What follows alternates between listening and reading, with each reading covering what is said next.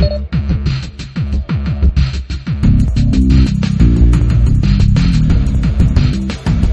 Tony Guerrero, for those people listening.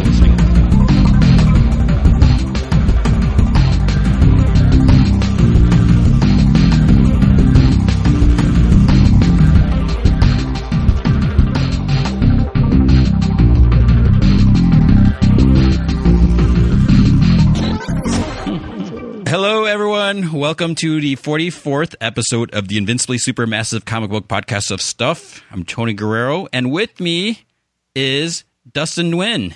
How you doing? Hey guys.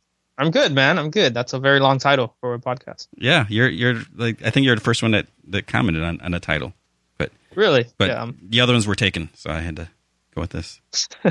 So you just made it longer. Yeah, that's all you did. Yeah, and put in a bunch of like comic book adjectives and stuff. I like it. So, first question: are you going to be in the sequel to 21 Jump Street? That's my 21 Jump Street question for the week, I guess. So no. I tell my wife, when it comes out, I was like, I know Dustin Nguyen. She's like, no, you don't. I was like, I do. Dude, if I don't get that joke or that question at least once a week, something's wrong. Do you like 21 Jump Street, or are you just so angry because you get that all the time? No, I like Dustin Nguyen. He's a nice guy, so it's like I can't say anything. Did you watch? But I remember watching it. Yeah, I remember watching when I was little. I'm old, man. Did you watch the movie, the whatever? No, I haven't. Man, I haven't seen any movie. Man, the last movie I was like The Croods or something. You got to watch it. It's hilarious. I will. Is it on Netflix? I don't know if it's on Netflix. It will be soon then. Maybe I will check it out there. Yeah, because I liked it so much I bought the Blu-ray. Oh, that's cool. I think I've seen it either 3 or 4 times. I think I'm the only person that still buys DVDs instead of Blu-rays because I watch things on my laptop and my laptop is so old it doesn't have a Blu-ray player. My laptop, I got a MacBook Air, thanks to CBS, but it's like there's no disc drive. Oh man, you're bragging. That's cool. No, it sucks because I can't put any discs in there. I can't even put a DVD in there. See, it's crazy. Speaking of crazy, so Arrow, we're just this is how the podcast work. We're like all over the place. Arrow, you know that TV show Arrow? Yeah. Show? Well, the first season came out on Blu-ray. The Blu-ray set includes a DVD set because usually it's like you either buy the DVD set or you buy the Blu-ray set. This one, like some of the cartoons include like some of the animations and stuff or movies you buy nowadays. It includes the Blu-ray, the DVD, and the digital copy. Yeah, but that's like if it's 1 or 2 discs. This is like 4 discs, and usually the TV seasons are like $40-$50 or whatever. Plastic costs them nothing, man. Yeah, so. It's like a thousandth of a penny or something like that per disc. Or yeah, man. I just thought it. I was like, kind of. You know what? I shouldn't say that. Like what people can do, if they don't watch DVDs, but their friend watches DVDs. Oh yeah, like if they had a cousin that has a Blu-ray and then you have a DVD player you buy and you split it. Yeah, dude, I do that. No, you don't. You're still buying it. Yeah, I guess, but see that's the thing. Like Marvel does under $3.99 comics. They have the digital code, so you can download a digital version for free. So it's like you have to print a copy, and if you want to read on your iPad or whatever online, you can do that too. But what a lot of people do, this kind of bothers me. They'll exchange codes. So like let's say you got 2 people. They both want to read 20 books. Yeah. And then they'll say, I'll buy these 10 physical copies. You buy those 10, and then we'll just swap the codes for the ones that we didn't buy. Yeah, I mean, they bought it. Do what they want, man. But at the same time, it's like kind of like if they both bought comics and then just let each other borrow it. I guess what I like about the code is like you can actually read it. And the other one, like for collectors, you can bag them, put them away, and never touch it. Yeah. And then you have your copy and just read. I don't know, man. But then the question with the Marvel, there's like a little thing you got to peel up to get the code. So then does that make that comic not mint because you flipped up the little sticker thing where the code is hidden? See, I don't know. You're asking the guy that just rolls up his comics and sticks it in his socks, dude. I don't really know anything about that, man. Stick them in your socks. Yeah, dude. What if you're not wearing pockets? Pants without pockets, you know? I have pants without pockets, just so you know. That's kind of weird. It is weird. I just made it up. Would you put your phone in your sock too? That's gangster. So, all right, let's talk Batman Little Gothams. Let's talk. Yes. So issue 19 is out. No, it's out. Oh yeah. By the time people are listening to this, don't reveal the secret. Right. So this is kind of a personal, not really personal, but it's you wrote this, you dedicated this to your love of Poison Ivy. Or your fondness, your likeness.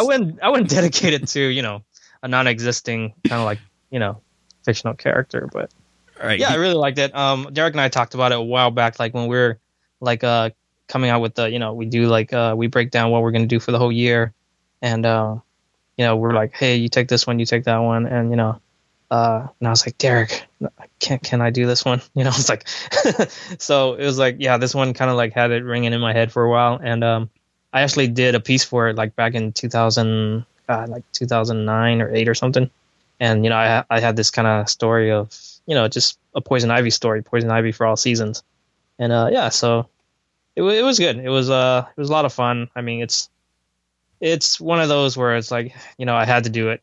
Kind of get it out of my head, so get out of my system. So I'm sure it's going to be good. Maybe we'll see. It'll probably be great. Maybe. So, are you guys doing another Halloween? Yeah, we are. The one we're doing actually a Halloween, and then we're doing another one that's kind of a horror-ish story. So you're gonna get two kind of scary stories. It's not really scary, being we're all ages. We're not cutting heads off or anything. Maybe we are, but yeah, we are celebrating Halloween story. Even though the story for Halloween won't be taking place on Halloween Day, we didn't want to be redundant having the whole trick or treat thing again. Yeah. So yeah, because like before I was trying to think because.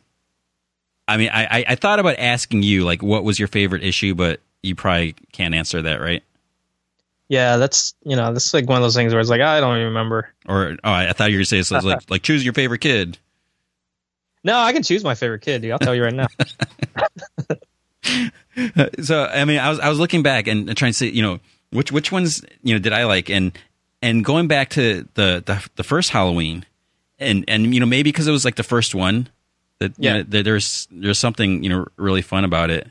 I have to say I do kind of like that issue 15. Which one is that? That's the one where they go to the Gotham Comic-Con. Oh yeah. I like that issue a lot, dude. That might be one of your best ones, I think. That's one of my. I like that a lot, but that one was one of the ones where I felt like I couldn't pour as much into it as I could. Mostly, I mean, there was obviously the time restraint, and there was so much we wanted to do, but at the same time, a Comic-Con, any publisher, any book will tell you if there's a Comic-Con issue, they're gonna run into it's like a legal nightmare, dude. If we even draw one Stormtrooper in there, oh yeah, or anything like that, So, and on the timeline we're on, I'm like, it's gonna be a headache if I even try to slip anything in there. So, it's like. The book, I send it in, it goes live probably a few days later. So, I just wanted to avoid everything. So I made up all these generic kind of monsters. Some of them are fun, some we did. And then the few I could throw in were kind of existing DC characters, just so, you don't want to throw any Marvel characters or anything like that. So it was a issue where you had to kind of practice restraint, and I think the story was a lot of fun. Mm-hmm. And it's one of those times where you think okay, if all else fails, if you have a good story, it'll be okay. And so I think that was one of those times where I was like, oh man, I hope the story's at least good. There's one character that kind of looks like a certain Marvel character. Which one? He's wearing red and black and has a sword. That sounds like every Marvel character. Kind of looks like Deadpool. Yeah, I guess, Deadpool or Wolverine or Space Ghost or, it could be anything. I mean, if if you put together like it's gotten to the point in superhero comics where unless you're doing something completely out there, if you're still going with a mask and a cape or a mask and straps around the body, they kind of look like any hero that came up in the 80s or 90s between DC and Marvel, you know? Well, I think even the harder thing is like, you know, if like, let's say you did want to create a new superhero or a new character, it's like just trying to come up with the powers. Yeah, dude. You have like a finite number of superpowers, and you know you can try to use different combinations, but you know chances are someone probably has this power, and this power. Yeah, it's true, man. I mean, you know, I can't, you know, not to say that we've exhausted everything. There's still a lot of people doing really creative stuff, but it's gotten to the point where, you know, unless you have, you know, like an excellent new idea for it, it's almost like, you know, you've seen it somewhere before. It's kind of like coming up with a new shape for a new smartphone, you know? Yeah. It's very difficult without looking like, you know, what's out there. So, so yeah, it goes back to if, you know, having a good story and good message and stuff. So now in this issue, it looks like you put in Sean Murphy. Yeah, I'm constantly sneaking in Sean or Canetti, you know, just, you know, guys like kind of like not only guys that I admire, but like kind of like my peers. I kind of know them, you know, so they won't be mad. Yeah. You know, you don't want to draw on someone that doesn't, you know, you don't really know. They're like, hey man, why'd you draw me in there? It could go the wrong way, you know. So now do you get people who are like, hey, can you draw me in there? And you're just like, I mean, I bet like a lot of people. Yeah, get that. It's tough, you know, like Like I remember when I was doing Superman, Batman, the arc, and like, you know, a lot of people were like, hey, can you draw me under? And, you know, I mean, like, if I draw someone in there, it's because I want to, or I like to, you know, kind of like a request becomes kind of weird, you know, because you feel kind of like you're forced to do it. Yeah. Like the only people that should force you to do things is like, you know, maybe your editor and stuff. And at the same time, it's like, there's no space for it really sometimes. Like, with Superman, Batman, I was like, well, the whole issue, you know, most of it takes place in Apocalypse. I can't really sneak in a guy walking across the street, you know? So stuff like that. Yeah. But like, you know, I draw people I like there. So. Yeah. Cause like, so when Francis Manapul and Brian Buchalab put me in The Flash, I kind of joked because when Francis was first on The Flash with Jeff Johns, yeah, I joked. I was just like, "Oh, you should put me in there," and he's like, "Oh, I gotta put Sterling Gates in first or something like that." I see what you're doing. You're trying to get me to say that I like you. That's why. No. I was just saying. I see what you're doing. It's okay, man. No, I'm trying to make it because I jokingly asked him, and then when it was announced that they were going to be doing it in New 52, then I was like, It's like, oh, now you can put me in, and then I totally joking, and then they put me in, and then they ended up killing me. A couple issues. Yeah. But I just want to say, like, you too, but we're an all ages book. So. Yeah.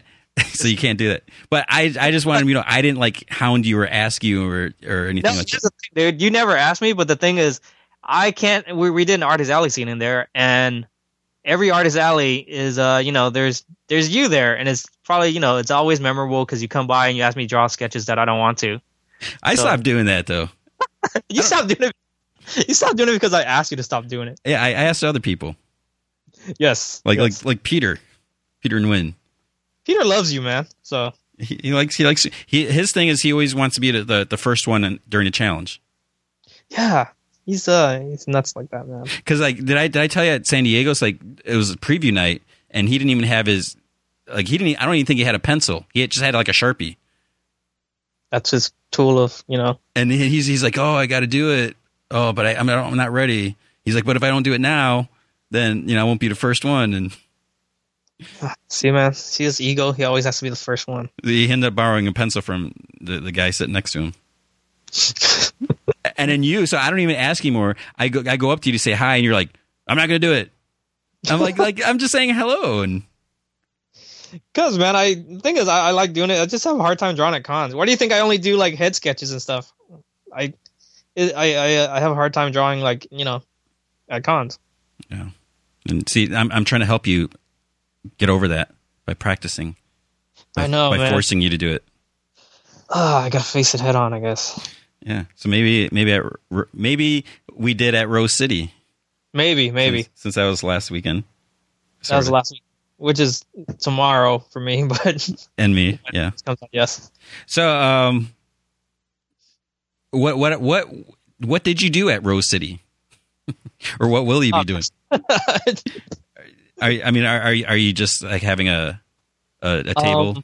Any panels? I have a table, and we are doing. I think I'm doing a panel with a few other artists, and I think maybe there's another spotlight panel. I'm not sure, but they. I think I'm lined up for 2 panels. I'll find out when I get there, or it's already passed by the time this comes up. But yeah, and the thing is, I have no idea what's going on there. It's like I haven't even. Me neither. I haven't prepared.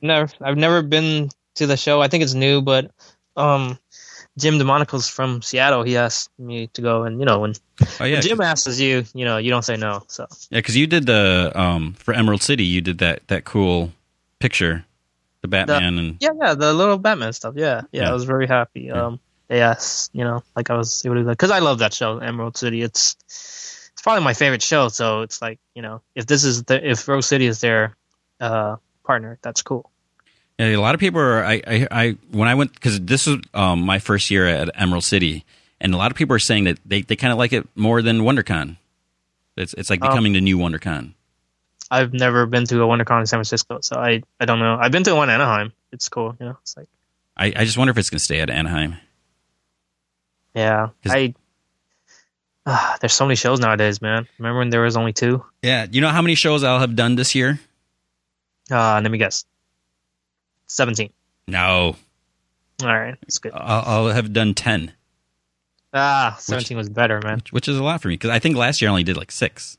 So I mean, yeah, it's only 4 more, but there's one every month now. Just about, yeah. I mean, there is actually beginning of year, I got this it was like a 6-page list of like all these conventions, like and there's some like one-day ones or just ones you never hear of, or Yeah. So definitely, it's crazy. But like I went to Toy Fair in February, and actually I went. That's actually a good show. I would want to go to, man. I would love to go to Toy Fair. It was like Sunday through Wednesday, but it's like you don't need that many days to. One show I really want to go to is not comic is a BotCon. I've been there once. It's so small, but oh god, dude, so many Transformers. So. Oh, yeah. I went to PAX at the end of August, which was at the Seattle Convention Center. Yeah. So it was weird because it felt like you felt like you're at Emerald City. Well, I mean that thing is, it's like I was there, but it was dark. Like all the lights were off because you got to be able to see the screens when you're playing the games or whatever. Yeah. So it's like going to someone's basement, and it's just like video games. And it was just like so weird. It's like, wait, so it's a game convention then. Yeah. I mean, it was all video games, and because I remember I was like, it's like this is a part where like this is an area where like Brian and Kyle were sitting, but it's like there's like all these weird games here, and like because there's like a lot of like indie people go there too. It's not just like Xbox and PlayStation, Nintendo, and yeah. So it was just weird being there, but yeah. So it's good. And then you're going to be you're going to New York. Yeah, New York. And then that's it. Aren't you? You're doing Long Beach, aren't you? Oh yes, Long Beach. I was thinking like travel wise. Yeah. Yeah. So yeah, okay. Long Beach is like in my backyard. So yeah. So I'll be bugging you I did bug you at Rose City. I'll be bugging you at. You did. I'll be bugging you at New York. You're not bugging me, man. Come on. And I'll be bugging you at Long Beach. Yes. And that's it for the year for you, right? Yeah, that's gonna be the last, because that's like November like 22nd or something like that. So I think that'll do it. Cool, man. Yeah, wrap up the year, and then the holiday season comes, and you don't want to do anything. Yeah, because I didn't do anything in January, and then May and June I didn't go to any shows. But it's like every other month. It's fun, but it's crazy. That's your job, man. Yeah, but it's like my daughter's like, "Oh, you're leaving again?" I'm like, yeah, it gets tough leaving with kids, man. She really wants to go. She's like dying to go to a convention, but you can't take her. Yeah. I'm not taking her to San Diego because right. It's like insane. Yeah, the same with my son, dude. He keeps wanting to go. I'm like, I'll take you to one day, but not San Diego. Like, if you go to San Diego, you got to come with like someone that can watch you. Yeah, because it's a madhouse there. Yeah, that's what I like about Long Beach, because it's intimate. So I like. Yeah. I like Long Beach, and I think with Long Beach, it's also for me, it's local, so I can have like, my cousins or my, friends come out and they just hang out with my kid and stuff. So yeah. But then the other hand, like when I look at WonderCon, the thing about having WonderCon in Anaheim, that means I'm flying down there and staying at a hotel. If it was in San Francisco, I'd be probably driving back home, which would suck at the end of the night. Yeah, so you like it down here better. I kind of do. Yeah, it's kind of like like if you lived in San Diego and then the Comic-Con's down there, it's fun, but at the end of the night you're like driving home, which isn't as much of a con experience. And you can't go to the Masquerade Ball and hang out. Yeah, man. Even though you should have. You were like, oh, I'll call you. I'll text you. And it's like, you know what? Right. You're a grown man. You should be able to just head over there yourself. I didn't know where it was. It's in the same place it was for the past 50 years or wherever, how long the con's been going on. I've never been to Masquerade Ball because no one's ever asked me. I thought you were going to get me like a corsage or something. And we'd go because there's a ball? Yeah. Wear my glass slippers. Oh, man. We'll do that next year. That'll be our costume. Yeah. But I don't know what's happening with WonderCon this year because it's not on a website yet. Like, they don't have dates. Yeah. And they haven't said anything. And they keep saying that they want to go back to San Francisco. But, and the reality of it, and I really hate to say it because the Moscone Center is literally like 2 blocks away from the office here. But the hotel situation it's not that convenient. Yeah. And because it's in the financial district, so hotels are more expensive. In Anaheim, everything is controlled by like the Disney prices. So right, all the rooms are super affordable. And except for those creepy hotels right on the outskirts. Yeah. The motel. Yeah. Yeah. Or if you get it like the Disney hotel, which is like $400 a night or something like that. That might but you're on that CBS tab now, so what are you talking about? Well, they're still within reason. Right. Like I was going to go to the Fan Expo, but then I was like, maybe I won't go, and then just use that money for New York. Are you allowed to cross American borders? What do you mean? I don't have like a ban on me or anything. I don't know. Actually, I part of it is I didn't have my passport, and it was like getting closer. It was like at that point because it's supposed to take like 4 to 6 weeks to renew your passport. Yeah, and it was getting closer where I might not have got it in time, and then to expedite it, you can only do it like 2 weeks before, like some weird thing. And yeah, I think you're not supposed to like travel if your passport is about to expire. Like there's a certain date, even though it hasn't expired, there's a certain date where they cut off where you shouldn't be traveling. I guess. Yeah, maybe if your flight gets canceled and you get stuck. Yeah, stuff like that. But have you ever been to Fan Expo? Probably not. Huh?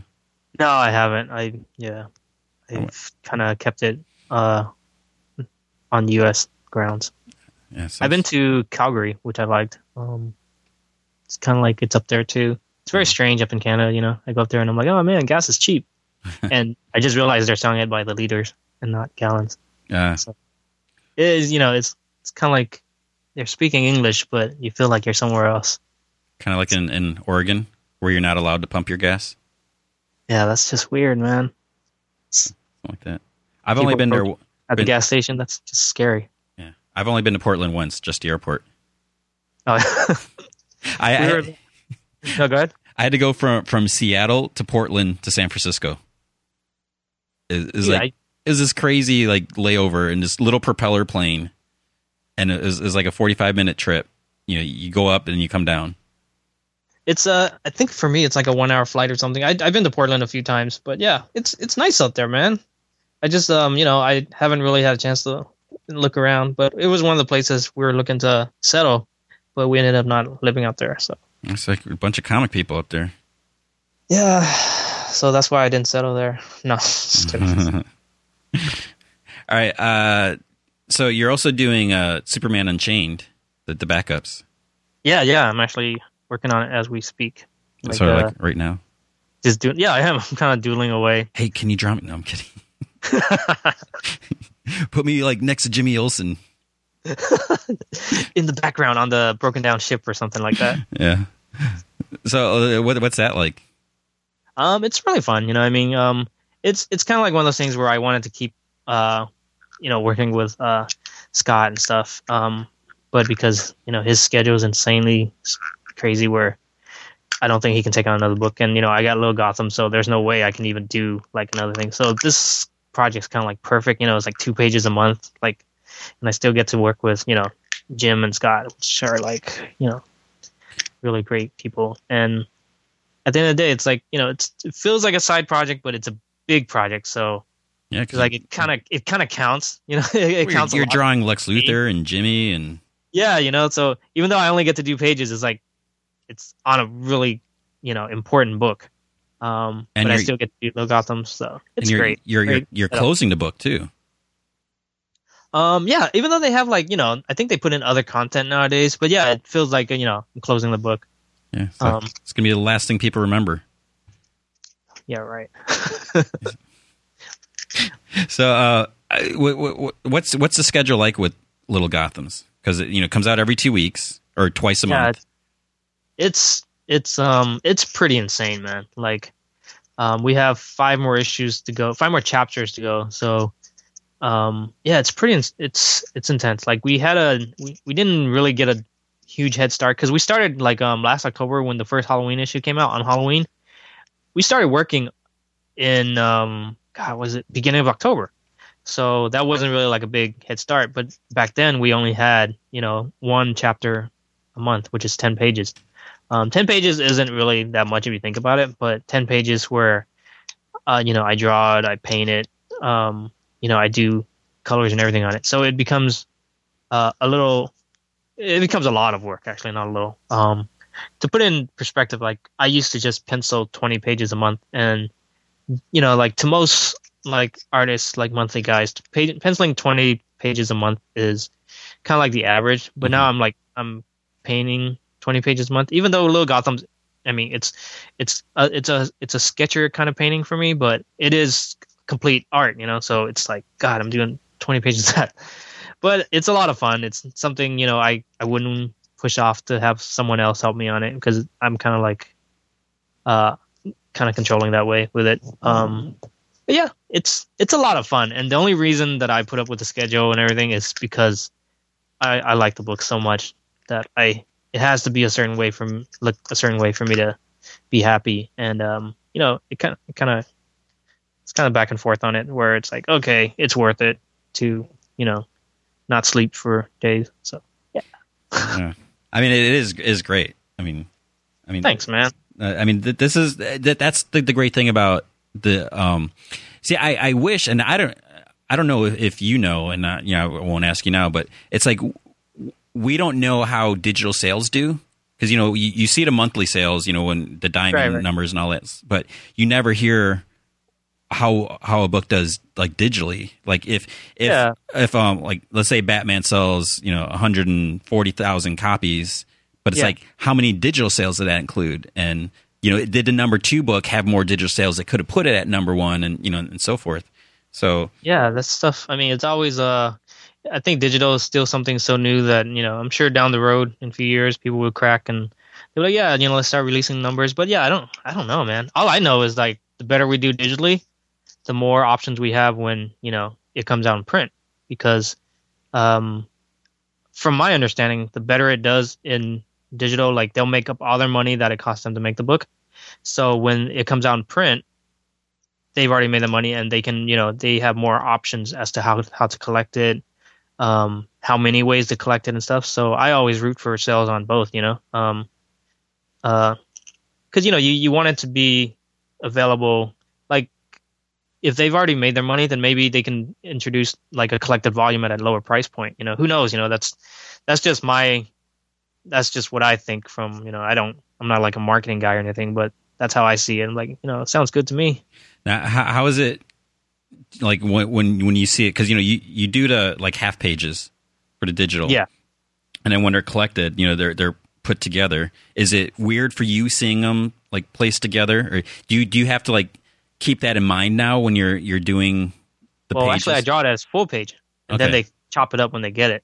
Oh, okay. That's the difficult part because you have to kind of think about how it's going to look digitally, but at the same time make it, when it gets printed in a book, it doesn't look like they just put everything together, so you have to, it took a while to adjust the storytelling. I changed a lot of the way I tell a story, and like if you sometimes I'll catch myself where it's printed in a page. I'm like, yeah, right here I'm breaking all kinds of comic storytelling rules, but sometimes I felt like I had to do it just to make it read one way in digital, because now you're kind of like you're pleasing both worlds, and it's still a learning curve to do this. We did it with oh god, what was it? Justice League Beyond. Unlimited? Justice League Beyond was Unlimited. Justice League Beyond. Wait, was it Unlimited? No, it's Justice League Unlimited, right? Or was it Beyond? I don't know. I don't remember the title. I don't remember the title, but our book was basically the first one to do that. So Derek and I, like the way we would write the stories, and usually what people do is like the end of a page, you have kind of like the page turner, kind of like like a mini cliffhanger and stuff. So to change the story for me, sometimes to change the storytelling to where it would be halfway through the page because you're getting the half panels. That was like, that took a little adjustment too. So, but yeah. I think I'm over explaining. No. I mean, I find this interesting. Like now looking at it both ways, which way do you like the story? Which way do you think presents the story better?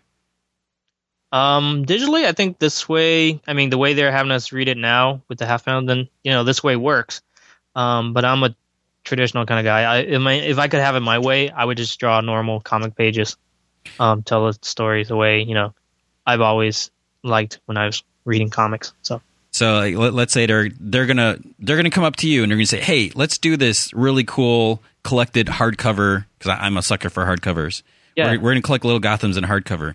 Would you rather it be full size pages, like the printed comics, or do like a smaller book with the half pages? Like the way we've got it drawn already, I would love to do it. I mean, I've talked about it a few times with them, and the way I would love it to be collected is, those Peanuts collections. The long ones. Yeah, they're done in landscape. I would love to have it like that in a box, slipcover or whatever it's called. Yeah. But yeah, that's how I would like it, man. Like I said, if things go well, why not? Why not be collected in that way too? I think it'd be good to make it stand out from, everything else. Yeah. And especially being like a, all age, that's something that like the parents that go to the bookstores that don't really know anything about comics, they might see like if they see in that format, I think that might make it look more like a kid's book. And I'm not saying that it's watered down like a kid's book. Yeah. I mean, I think that'd be cool. I think it'd be cool. Yeah. Some of the things that, as us comic guys that like to collect things, and also as an artist, we see that and it's cool. But also I understand that a lot of the times that comes down to how they market it too, and putting books in odd sizes. Sometimes we don't get shelved the same way as, say, Barnes and Nobles and stuff. Yeah. And sometimes, they bring that into consideration as how the books will sell. So that's why you see a lot of books you're like, oh, it'd be great collected this one way. It's like, yeah, it'd be great for a certain consumer, but in the overall effect of how it's going to sell on the shelves, sometimes it doesn't work, and that's why they choose certain formats, I think. Yeah. It would have to have more pages then, right?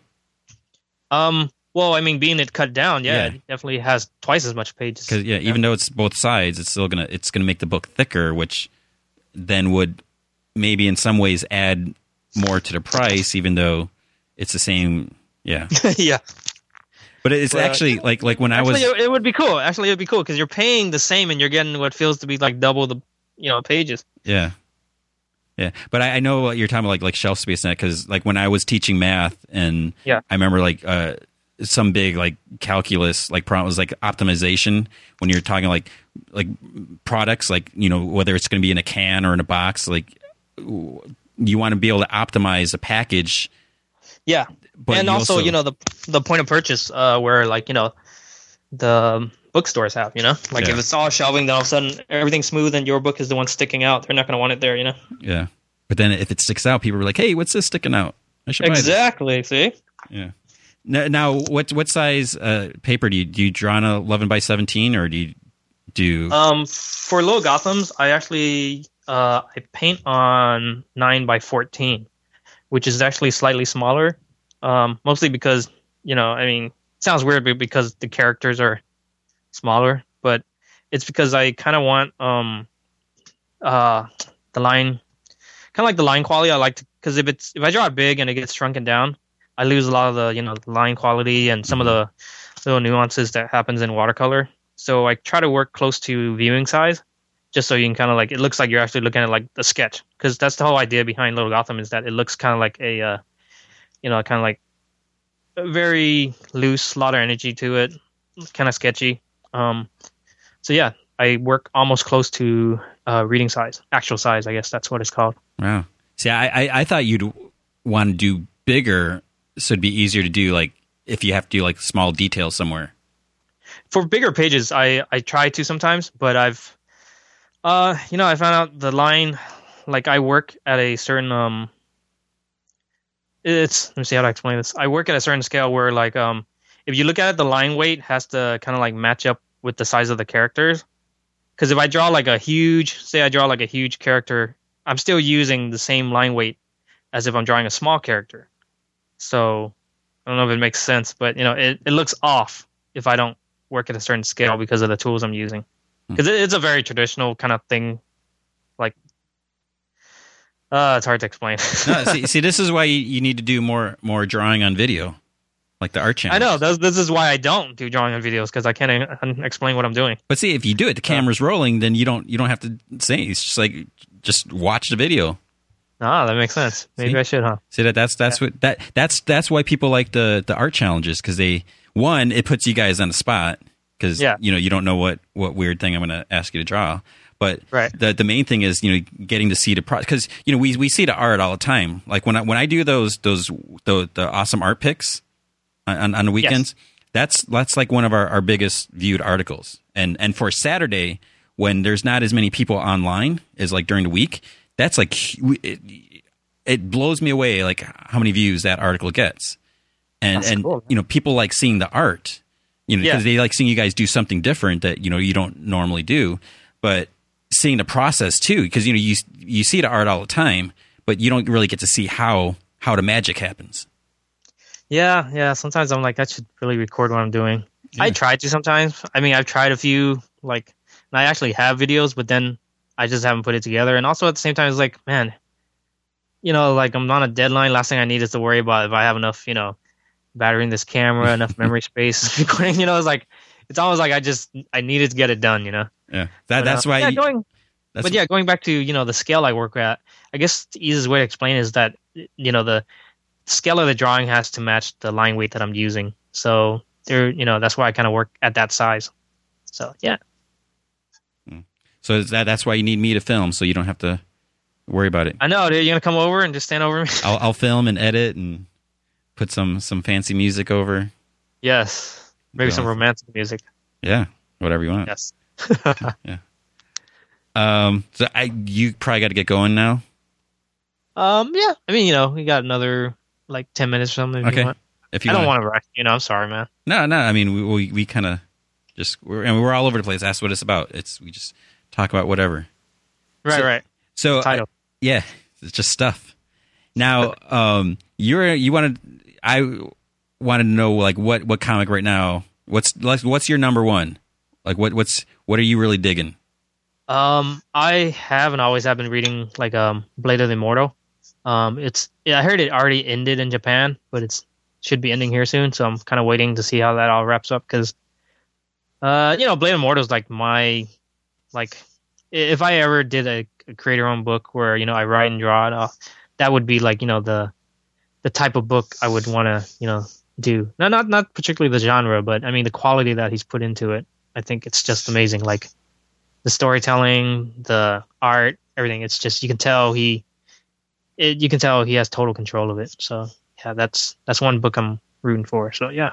Now I've never read it. I have to say. Oh, it's feudal Japan. This guy, he's basically an immortal, but he doesn't want to be.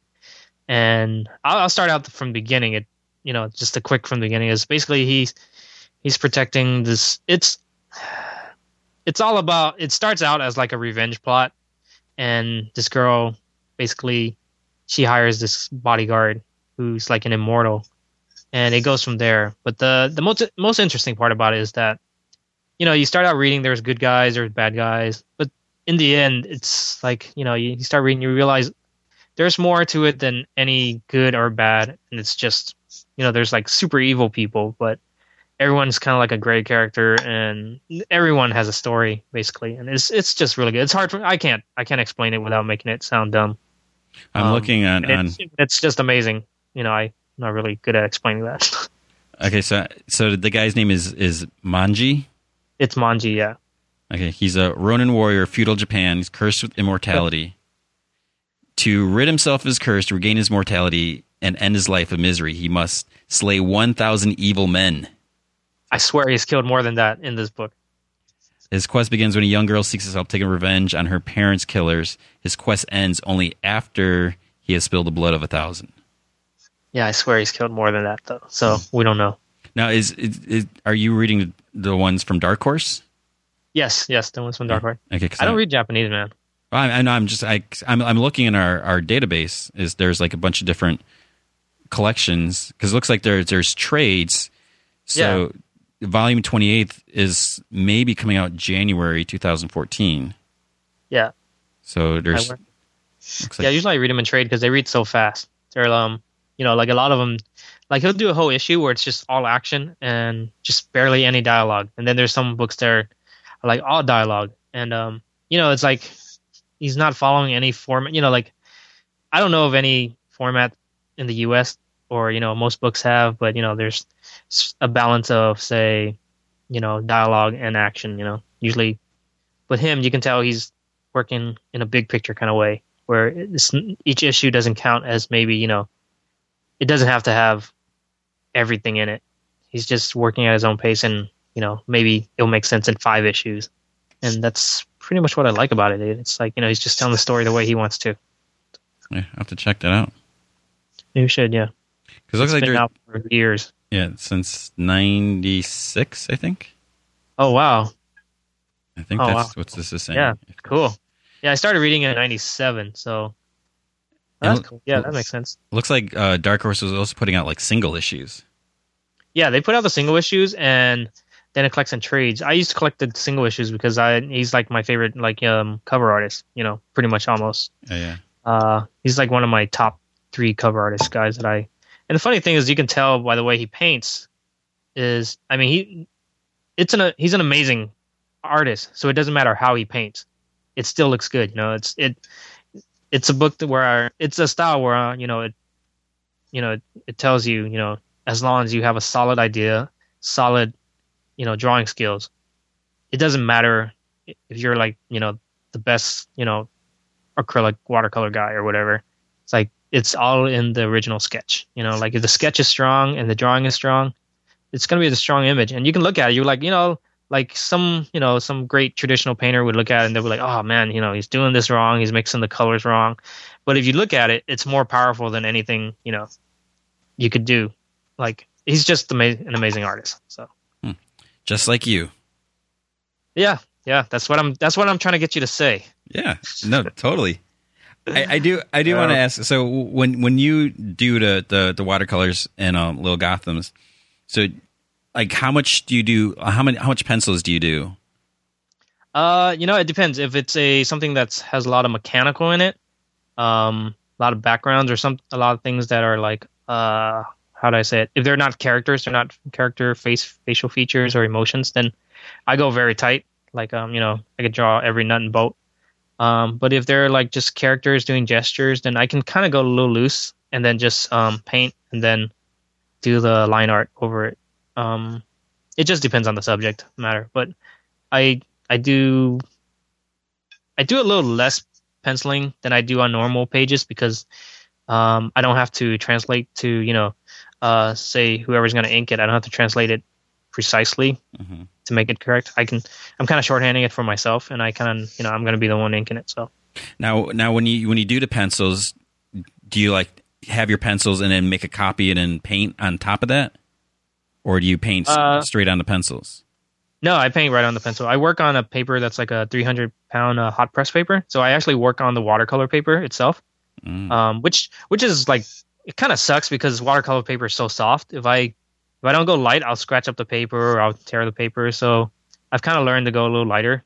And then after that, I scan in to have copies of the pencils. That's what I was going to say, is because otherwise the pencils are gone. Yeah, the pencils are gone. Sometimes you'll see it underneath the colors a little. Like if you look at Little Gotham, sometimes you see like the pencil lines underneath. But I do actually scan in the pencils, mostly because if I'm super behind, then I send in the pencils to lettering, and then they letter off the pencils. And so when they get the original art, the final art, they just drop in their final art, you know. And just from a artist standpoint, it's like you'd want to keep the penciled version too. Yeah, I guess. Yeah, it'd be cool to have it later on, and kind of log in, do a, like how you said, kind of like what's it called, where you show how you did it. Yeah, the whole process. But work in progress. There you go. Yeah, but then there's also the point of collectability, where I'm sure people would pay big money for that. For the pencils? No, I mean they're just scans. I don't have the original. That's what I'm saying. You should keep the originals. No, there can only be one original. The painting should be the original. I guess. It's not like I'm coloring in computers, you know what I mean? Yeah, but I mean, it's all one piece. Like every page is just one piece. Well, I mean, how do other comics do it? They're separate. Nowadays, well, yeah, they have pencils and then the inks on top, and so the ink pages are the originals, and then they send the files in to get digitally colored. Or some companies do the penciler, and then the penciler sends the scans of it to the inker that prints it on blue line, and then he inks it. So there's an original pencils and original inks. And see, that's twice original art you can sell. Yeah, I don't really care. I just want one original for with Little Gotham. There's just one original. That's it, and yeah, that's just it. I know what you're saying though. Yeah, that is more to sell, but that's the cool thing about not working digitally is you have an original, and I think if you have even less original, it's more of a valuable thing to yourself, to Now, it probably hasn't happened because you're such a professional, but have you ever been like, okay, here's the pencils, and then you sneeze or something, and then the paint messed up, or you went over the lines, or actually, yeah, it's happened a few times, and I just redraw it. That's a good thing about drawing. But what if it's happened to a point where one time I colored Joker's hair purple and his body and his his hair purple, and then like his suit green or something. Like it's like one of those things where it's like you do it so often that the colors come natural, but then I'm like half asleep or something, or I'm like really behind. I'm just not thinking. It's happened where I paint Harley Quinn. The red side's supposed to be black, the black's supposed to be red. You'll probably catch it once in a while, and I don't even try to fix it because it just looks bad if you try to fix it digitally. So yeah, just roll with it, man. So like if you're like doing a whole page, very last corner you mess up, and either you try to fix it or you just start over. No, you can fix it. I mean, a lot of times I could scan it in, and I could fix it on I can fix it digitally. Just Photoshop it around it or something. I do that a lot more now on stuff I'm working with. More commercial stuff like game stuff for some other companies, and also some consumer goods stuff where I actually paint everything by hand. But then when it comes in, they're like, "Oh, well, she looks a little chubby here, or her proportions are off," so I can adjust it on the computer. But that's pretty much just production work at the end. So yeah, that's cool. So you've given some consideration to creator owned? Yeah, definitely. I mean, I was with DC for like the last 13 years, and so this year in February I was done with them exclusively. So I was like, yes, I'm gonna do some creator owned stuff, jump around, and then I was like, oh wait, I'm still doing Little Gothams with them. That's cool. I can do both things at once. And then I realized I have no time to do anything else. But hopefully next year or, in the next few years, I could, work on some stuff of my own. That's always like, every artist's kind of dream. Yeah. It's funny. Before you get into comics, your dream is like, I want to work on the biggest, baddest book ever. Like the biggest title, biggest selling. Then you get in and you're like, you work on it a while. You're like, oh man, kind of just do my own thing. Yeah, I mean, you want to have something you own. Yeah, you know, something you own, and also just, you know, I don't want to downplay it, but it's like, you know, like everyone draws Batman. Mm-hmm. You know what I mean? I love Batman. I love Low Gothams because, you know, it's kind of like the thing I've been kind of pushing for a while. So it's great I got to do that. But to be honest, it's like, you know, like if you think about it, like everyone's kind of drawn Batman. They're going to get to draw Batman, which is the great thing. You know, it's like, it's something you want to achieve as, you know, as an artist trying to break an industry. But, you know, you get to a point where you're like, do you want people to remember you for Batman, or say, do you want people to remember you for, say, Hellboy? That's what Mignola did, you know? Mm-hmm. So it's like that, you know? And I would love it if people remember me for, like, say, you know, the Batman Black and White, and Little Gothams and stuff, you know? But it'd be cool if you had something else tied to your name where they're like, oh, yeah, that's him, you know? He did that. Well, by the way, I am doing a Batman Black and White, so yes. On the current miniseries? The current miniseries, yeah, I just wrapped it up. They should announce it pretty soon. I think they've already announced it, so. Yeah, I'm not sure. Because like the first issue came out maybe like 2 weeks ago, 3 weeks ago by the time. Yeah, so it may be in the solicits, but I try to not to look at those. What? I mean, I don't like to be spoiled when, you know. Oh, right. So a lot of times, I mean, I guess with that, but still, it's like, you know, with the black and white, it's like you don't know what artists are going to be in there. So that's kind of the fun thing. You're so weird. What? I like to be. It's so hard to be surprised these days in comics because, you know what? That's the good thing. I think that's an interesting thing because what you're saying basically is you're such a big Batman fan that you would do anything you would read anything Batman. Whereas some people, they follow the creators around. You know, they're like, oh, I'm such a big fan of, you know, that writer or that artist that I'll check out and see what he's working on. No, I mean, it goes both ways. Like, you know, like Scott Snyder and Sean Murphy on The Wake. It's like, I didn't know what the story was. I was like, okay, I don't care. I'm going to, you know, read it because it's them. But there's, I mean, I guess like the books. I get it. It works both ways, you know? Yeah. And you're right. With Batman, it's kind of like one of those things where you're like, you know, it's got to be a good Batman. You know, you want to see if it's a good Batman book. And I think that's how it is with, say, animation, right? You don't really know the team behind it, but hey, that looks cool. You want to check it out, you know? And then later on, you're finding out who's writing it and, like, you know, who's the creative team behind it. And it's a good surprise. So, yeah, I know what you're saying, man. Yeah. So do you have, without, like, saying anything, do you, like, have ideas, like, something you'd want to do for Creator Own? Yeah, I mean, I have, like, a few things I'm already, like, writing, and I have a few pieces of art I've actually already started on for pitch pieces for a children's book and stuff like that. So yeah, I mean, you know, it's like with the very rare time I have free, I've been trying to work on that, but it gets harder every day trying to find time to work on your own things. You know, that's always like the hardest thing to come around to because you're pretty hard on yourself. You're like, this doesn't look good enough. So you ditch it and you start over, and pretty soon you're like spending years on the same thing, on the same idea, you know? Yeah. Not what? Is it hard to, like, not share it? Like, you know, here's something, because obviously, you know, this is your own thing, so you're going to be excited, you know. It is hard not to share it and to not share it, yeah. It's just like, I can't, you know, I got to make that deal first before I, you know, show anyone. So it's kind of like you want to share it, but at the same time, it's one of those things where, like, if I do a Batman piece, if I do a completed, say, Justice League Batman piece, I'll share it. I was like, hey, look, this, you know.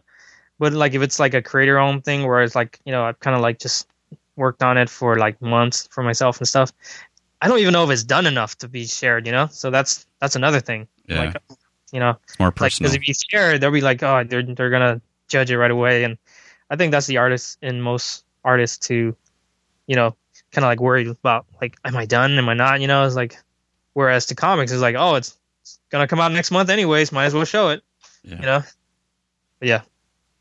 Okay. Last thing. So you're watching Beware the Batman?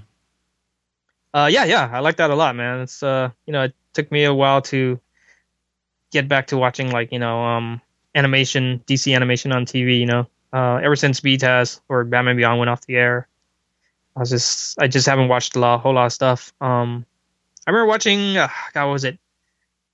The Batman. I didn't watch The Batman until the entire series came out on DVD. Yeah. Then I was like, oh, what was I holding back? This show's not that bad, It was actually really good.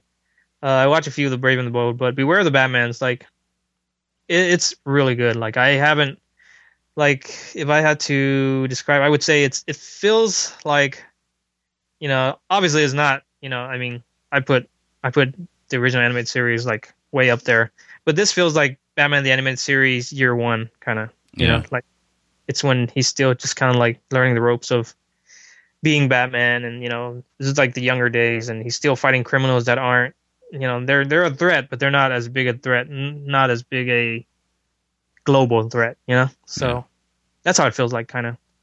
So yeah, like that series a lot, and it looks cool. I always have doubts in 3D, but the show it does look a little darker than I would like it, but it suffers the same kind of like I don't know, maybe it's just me and I'm old, or it's the lighting or something, but I see the same thing with like the Transformers Prime show. It's like it looks great, but it's so dark. Not dark as in theme, but the lighting always seems off, Yeah. Like but as far as action and all the sequences, the action sequence, like, oh man, the Beware of the Batman is just amazing. Like some of the storytelling they have in the story, the cinematography they're going with, the fighting and the kicking, and just things coming out. It's really good.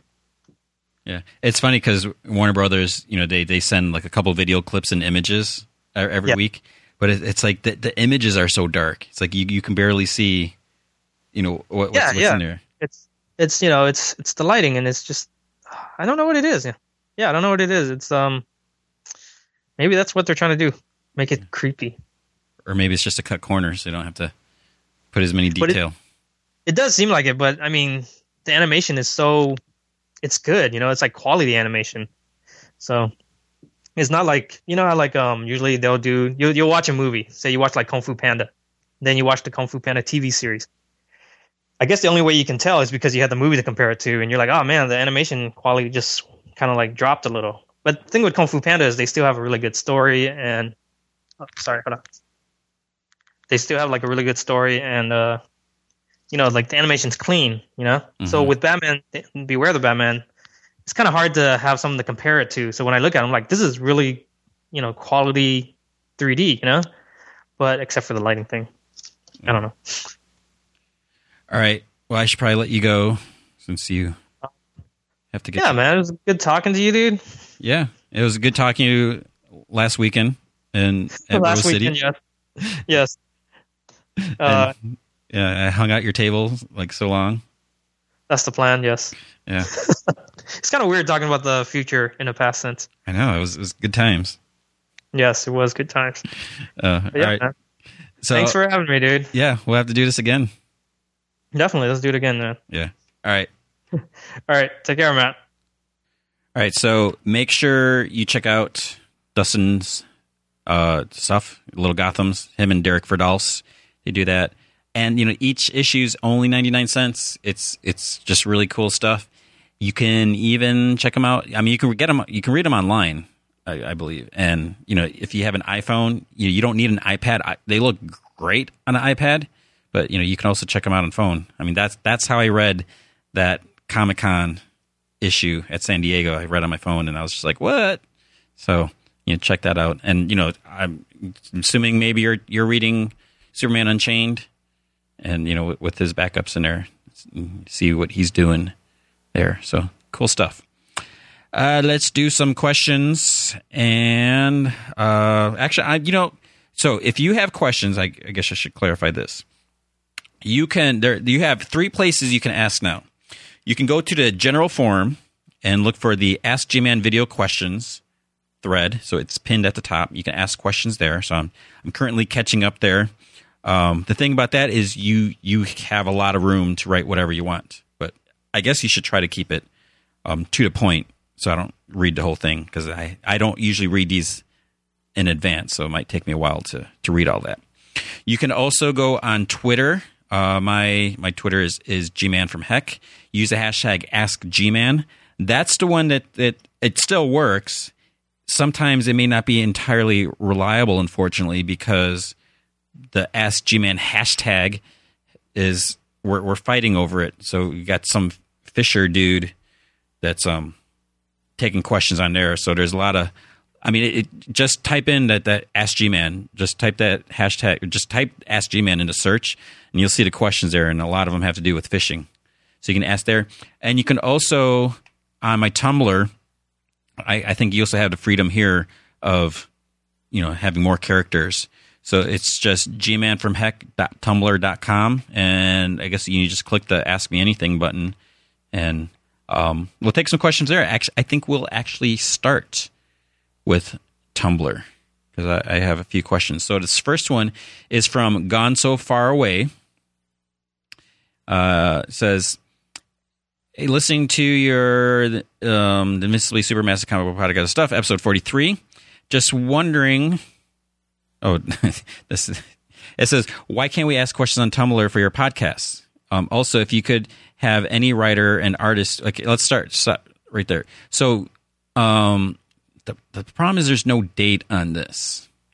So you can ask questions here for the podcast. If you mean for both podcasts, I kind of would rather not. I'd like to keep them separated. There's also email. You can send an email for either podcast. It's just podcast@comicvine.com. If you had a specific question, if you wanted it for this podcast or the weekly podcast, you can send questions via email. I guess the thing is when I checked questions for the regular podcast, I am checking email because we get a lot of questions on email there, and there's a separate podcast thread on the podcast forums for that podcast. Having another place it's just a lot to keep up with. I mean, if you absolutely must, if it's most convenient for you, if you want to ask questions here, that's great. And I'll just try to remember to check this when we do the regular podcast. All right, so back to Gone So Far Away says, if you could have any writer and artist team do an 8-issue story for a character, which team and character would you go with? So this is always the tough one. And, you want to go with the character that you like. It's easy to say, like, Batman or Spider-Man. I think maybe it's almost hard to say with Batman now because there's so many Batman books and there's been, a lot of memorable stories. Like, maybe you'd want to move away from Batman, even though there are some artists like Ryan Stegman does a good Batman. He's done some commission sketches that he's posted on his Tumblr. But I think, I was going to say Moon Knight because I like saying Moon Knight. It's like, I'd like to see Moon Knight written by, who would I like to see write Moon Knight? Like a Scott Snyder Moon Knight could be interesting to see what he would add to it. Drawn, I don't want to say Greg Capullo. Let's see, so it'd have to be kind of dark. That's tough. Because, what for some reason, what first came to mind was Mark Bagley. But Mark Bagley does like a great, it's like Spider-Man, it's like where it's just bright and daylight stuff. I don't know. I'd love to see Mike Allred do. Mike Allred on. Okay, this is just me rambling now. Gone So Far Away says he would like Scott Snyder and Sean Murphy on Spider-Man. That could be very interesting. Yeah. So okay, that's a great question. These are always tough. Like we have these perfect dream. Like if we were in charge, we could do whatever we want. Okay, here's one from Kakavekos with K's in there. It says, hey, Tony, I just want to say thanks for all the hard work you guys put into the site and podcast. I was wondering, do you think that there would be a Comic Vine apparel in the future? I would be willing to buy a shirt. So with that, I will say we do have a shirt on sale in the store. So at the top of like every page, where it says, let's see, where did the store go? There is a store. somewhere. All right, so if you click on the become a member, there's information where you could get premium for Giant Bomb and Comic Vine. If you scroll down, you can see, because if you become a member, so basically you get videos in HD, exclusive content, which I'll be honest, right now Comic Vine's not doing a whole lot of exclusive content. We can talk about why in a bit. You get no ads, and you get a $15. Actually, I take that back. If you do it a monthly, you get HD videos and exclusive content. If you do it yearly for $49.95 annual, you get no ads, and you get a $15 store credit, which you can use that $15 towards a T-shirt or other things. If you scroll down, it says View to Store. Now, it'll say Giant Bomb Emporium, but if you click on T-shirts and hoodies, you will see there is a Comic Vine logo tee for $15. So it's got the logo lady on there. And if you become a yearly member, you get the shirt for free, basically. So you can get that. The reality of it is, would other stuff sell? That's the question. And it's always hard to say what you guys are willing or able to spend, because we all spend so much money on comics, and when you go to sell an item, you kind of want to have not necessarily a guarantee, but you want to know that, people are going to buy it. And in the past, I had set up like a Cafe Express, whatever, Cafe Press, whatever it is. And, a bunch of people were like, yeah, I'd buy this, I'd buy that. And, the sales weren't great. So it's just a matter of that. Are people willing to pay? Now, some people did say that they would rather have just a Comic Vine logo, or it'd be great to do some other stuff. Commission a piece of art, but it's really, it comes down to, would people be willing to pay $15, $20 for a shirt? Because we need to know that before we go about and actually doing it. So there is the one shirt available.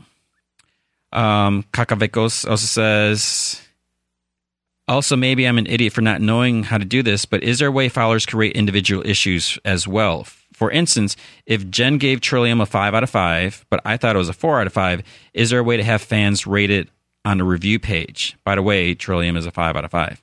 What you can do is go to any issue at all. You can go to Amazing Fantasy number 15, whatever comic. There is a way where you can add reviews there, and then it'll show up in the user reviews. So that's what I always say. If you don't agree with our reviews, if we gave something a 4 and you think it's a 2 or you think it's a 5 or whatever, you can review it yourself and, put your words where your mouth is, something like that. And then the great thing about that is the more people that review, you get that comprehensive score. So you can see, does everyone think it's a 4, or is it like it would take the average of it. So, it's a 3.2 or, whatever. So you can do that. So make sure you check that out. And then there's a question from I'm Not That Bright. Since you talk about your daughter a lot on the podcast and we do not know her name, which I totally get and respect, by the way, I now refer to her in my head as Little G, sidekick to G-Man. I always would refer to her as Little G Girl. And maybe I'm just being overprotective. I mean, it could be kind of silly in a way that it's not like if people know who she is, because when you think about celebrities, people know what the kids' names are. But I guess at the same time, you don't want your kid to be at school and then someone to say, "Hey, I'm here to pick up Johnny Johnson. I'm a family friend." And then you would have this discussion with your kids, and not just anyone can walk in and do that. But it's just a matter of just keeping some of that separate. Like when I was a high school math teacher, it was always weird. Because I didn't live in the town that I taught. I lived a couple towns away. Actually, at one point, I was living. And it was a big town. But like if you're like at the farmers market, which for people who don't know, it's not where farmers, it's where people bring in produce or other things, and there's food like street vendors and stuff like that. But there's been times where I'd be like walking down the street or something like that, and then someone like walking by or driving by, and they call out your name, and it's kind of weird when you're not quote unquote on duty. Because like when you're with your friends or your family, not that you have a problem with it, and maybe it's a little different when you're teaching, because there's sometimes you get enough of the kids, you don't need them on the weekends or whatever. But at the same time, when I'm at a comic convention, I absolutely love when people recognize me or come up to me, and it's to me it's very humbling, to know that when you guys say you dig the site or whatever. So, that's fine. But that's because it's me. Like, actually, I went, like, one time I went to a movie theater to see Side Effects, which is a good movie. And the guy that sold me the ticket and worked behind the counter, he recognized me. And again, I thought that was like super cool. And, we actually talked a little bit about, some stuff. And I was like, hey, tomorrow I'm putting this video up about this or whatever. So, I don't have a problem with it, but I wouldn't want to put my daughter, subject her to that unless she, when she's old enough to do that herself. She's reviewed comics on the site, and there's a couple pictures on the site, but it's not of her actual face, because I don't need that out there. So that's just how it is. But little G girl, little G, that all works. All right, so those are the only Tumblr questions. But again, you can ask questions there, just gmanfromheck.tumblr.com. So let's go to the Twitter, if I can sift through these phishing questions. So here's one from September 15th. This is from Panzer Jedi. He says, I would love Bruce Timm's art style and would love to draw in that style too, but I know nothing about drawing. What's the best way to get started and learn drawing? Love the podcast and the site. Thanks. I'm not an expert on drawing, so I'm going to kind of pretend to be. My suggestion, and there could be other ways, is so obviously you can try to learn or try to adapt to someone's style. The main thing, and I'm like the last person should be saying this, you should try to create your own style, and not necessarily that you have to be revolutionary, come up with something totally unique, but you want to do something that feels natural to you. And so like if you sit down with a piece of paper or a napkin or whatever, and you just start doodling, you want to draw a guy or a dog or whatever, how does that lay out for you? What do you do? How does it look? That's like your style. And then, you can build on that. If you look at it and say, I don't really like this, or, maybe I want to try tweaking the head a little bit. But looking at other people's arts, if it's one thing, you don't want to say, I'm going to take this person's style. I want to draw just like Greg Capullo. I want to draw just like Sean Murphy or whoever. You don't want to be known as a guy that draws just like that other person. If it just happens to be that way, that's fine. But you can look at other people's arts. If you're inspired by them, and then try to see, oh, I really like the way they draw the nose and the eyes. I'm going to try to do something with that. Now, again, assuming you're doing this for fun and you're not, straight out going to, go to like art school or anything like that. So, that's fine if you just keep doing that, and, then you can just like adapt it and make it work, however. So just keep looking at it. So you see, okay, let's say I want to draw a dog. So you take the artists that you like, they draw really cool dogs, look at the different dogs, and then try to see how you can do that. You could try to start off by like tracing. I don't think there's anything wrong with that, because like each time you trace, you're kind of going through the motion, like saying, oh, so it would be something like this. You're getting used to it, and then try to move away from that, try to do it yourself. But that's the only way the way you learn how to draw is just by keep doing. Try to draw everything. And if you're going to be serious about drawing, obviously you need to be able to draw everything. You need to be able to draw cars. You need to be able to draw airplanes. You draw buildings and trees. You can't just draw dogs and expect to, have a career out of that unless you're just drawing dogs. But that's the best thing is, and the main thing is, I used to draw a lot. I have a DeviantArt page. I don't know if it's under G-Man from Heck. And I stopped drawing because I didn't really like my style. So yeah, if you go to DeviantArt, it's G-Man from Heck. You can just type that in. It says Tony Guerrero. I have a few things that I've put up. I think this says there's 16. My problem is I didn't really like my style. So one thing that I would do is I would look at something and then try to draw it off to the side. Like there's a picture of Calvin and Hobbes. And, I was able to draw that. There's a picture of Captain America where he's looking kind of angry. And I forget who did the cover, or if it was Mike Zeck or somewhere, where he was actually holding an Uzi. But I was like, one, I didn't want to draw the Uzi. And two, it's like Captain America with the Uzi was kind of weird. So I tried drawing a shield, and it looked a little weird. But as far as like, there's also one that I really like that I thought came out well is Captain America, where he's like opening his shirt. That was actually Ron Garney did that piece, and then I just like looked at it and traced it. But to see like the difference, I drew a picture of Sandman, and it's not quite the same. I think mine should have been a little thinner, but it was just me doing it. It came out that way. But I also did this one where it's called Go On Without Me. That's more my style, where you can see that.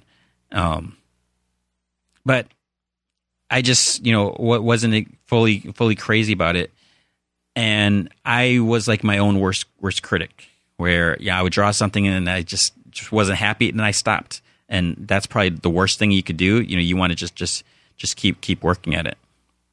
So that is my suggestion.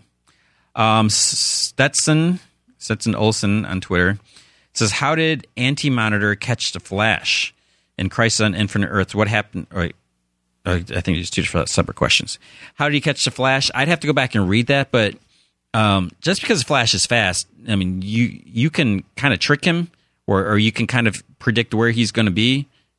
I really have to go back and see how that happened, if they even showed it. But it's possible. We've seen the Flash get taken down or trip, where someone's predicted that he's going to go here. So I think it was just a matter of that, where you could kind of see the path that he was headed in, and catch him off guard before he could turn and swerve out of the way. Then it says, in Crisis on Infinite Earths, what happened to Batman of Earth 2?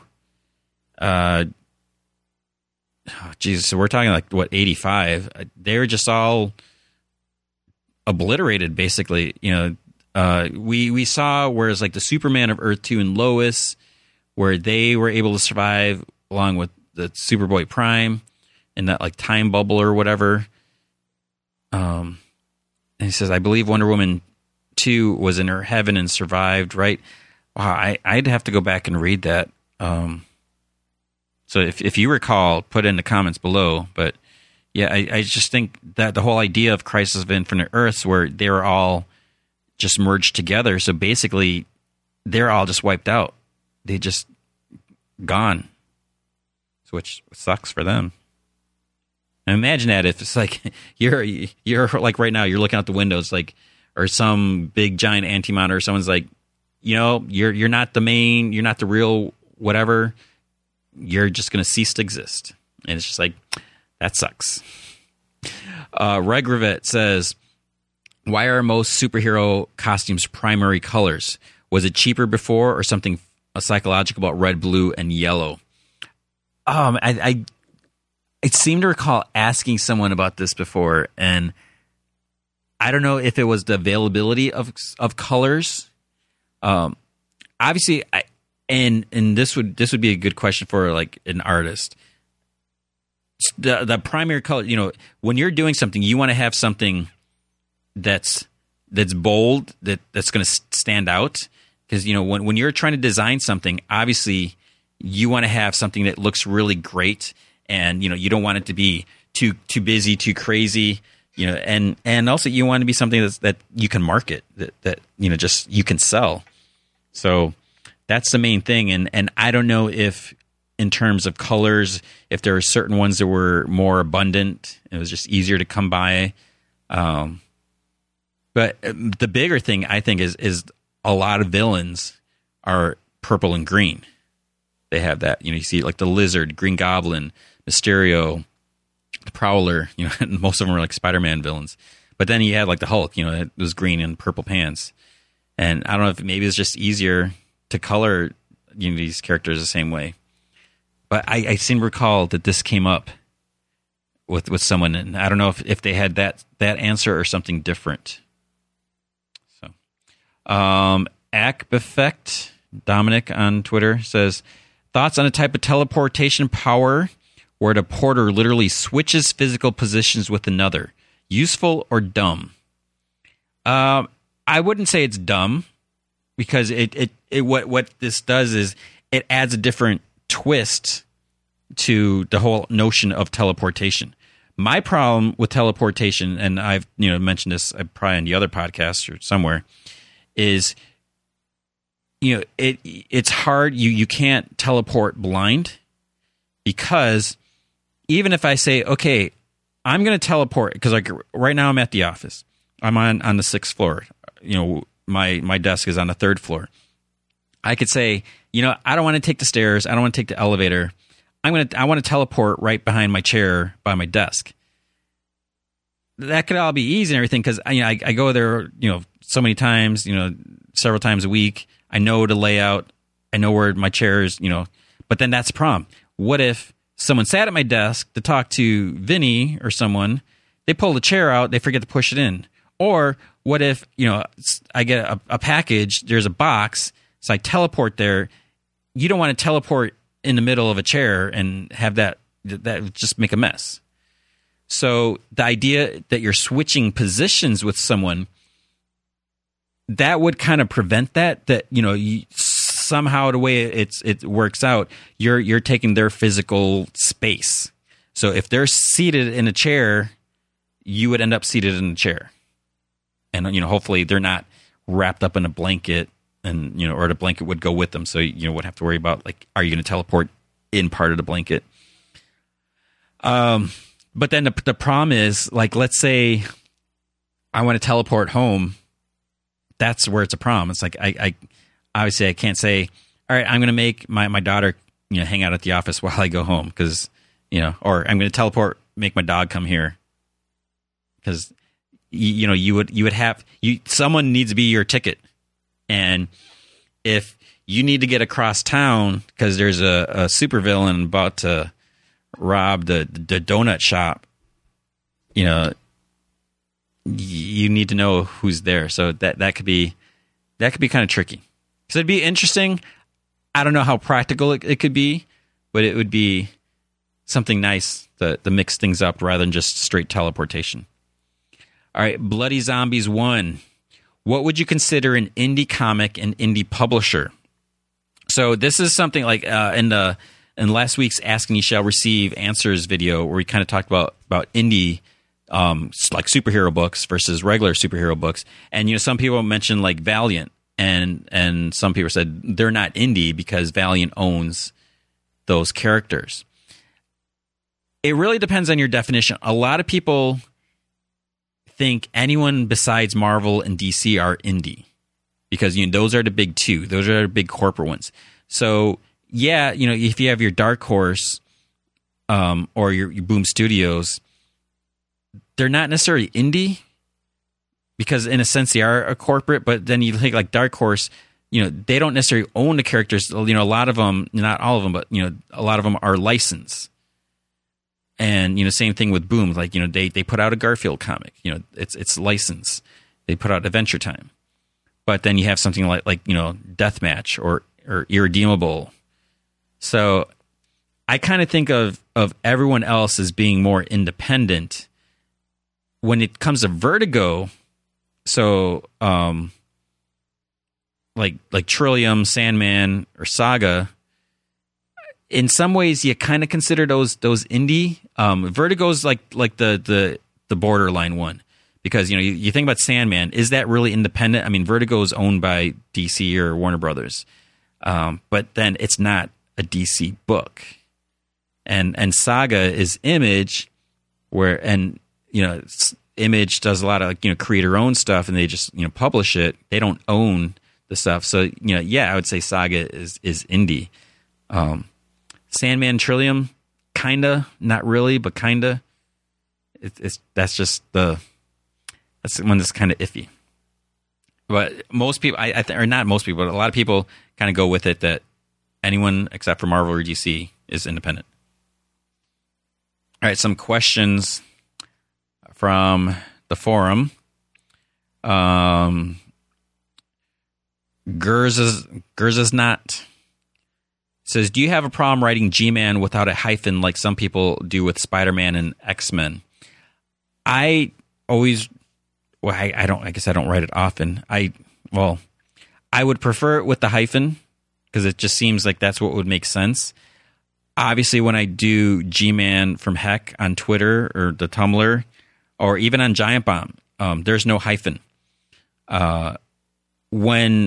Because Comic Vine was created first, so we were able to have the hyphens. When it came time for Giant Bomb, hyphens were not usable, was not an option when you created a username.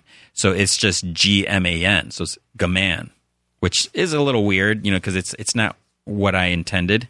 The underscore, I don't like the underscore as much. That's just a personal thing. But yeah, so I would try to do the hyphen if I can, because it just seems like it would make sense. Okay, another question. An etiquette question concerning my local comic shop. In my city, there are 3 comic shops, 2 of which are of concern. When I got into comics, I went to the closest to my girlfriend's apartment, which was walking distance, Store 1. This shop does not have the biggest selection, but are so nice, and I have great conversations when I go in. They treat me like a friend, so I decided to subscribe there. The other store has a better selection of everything and are helpful and friendly, but not really interested in striking up conversations. Store 2. Problem 1, we just got a house which is closer to Store 2 and is the opposite end of town from Store 1. Problem 2, difference in items. Let me explain. In the past, I bought short boxes from Store 2, but the other day I bought one at Store 1 and it was really different. It is way smaller than the previous ones I purchased, won't fit where I have the other ones. Yes, I am positive they are all, in fact, short boxes. I ran into similar problems with sealable bags. Store 2 also orders more copies of issues that I heard about once they came out via Comic Vine, things like Amazing Spider-Man 700. Store 1 also ordered the wrong number of graphic novels and series I pre-ordered twice. They did rectify the situation, but it ended up taking an extra 2 weeks. I'm torn because I really enjoy going to Store 1, but would be convenient to go to Store 2, and I wouldn't have to worry about missing out on a hot issue because of they order plenty copies, but would miss out on shooting the breeze with the guys at Store 1. Any thoughts? I would say go to both. I currently go to 2 comic stores. The one comic store is closer to my house, and when I first moved out to California, I came across this comic shop. I found out later that there was one closer. There was actually would be driving past the exit by this comic store, but I kept going to the other one just because of the loyalty and the conversations and just the welcoming feeling. And to this day, I still go there. Now that I work in the city, I go to a shop in the city that's closer here. But I still make a point to go to the other one. Now, what you can do is, if you can, have 2 subscription lists, and maybe the one that's closer to your house, if that's more convenient for you, get most of your comics from there. And then, the other comic store, if there's a certain comic where it's like you don't need to read it the day it comes out, maybe you go to this other comic store twice a month instead of 4 times a month, so you can do that.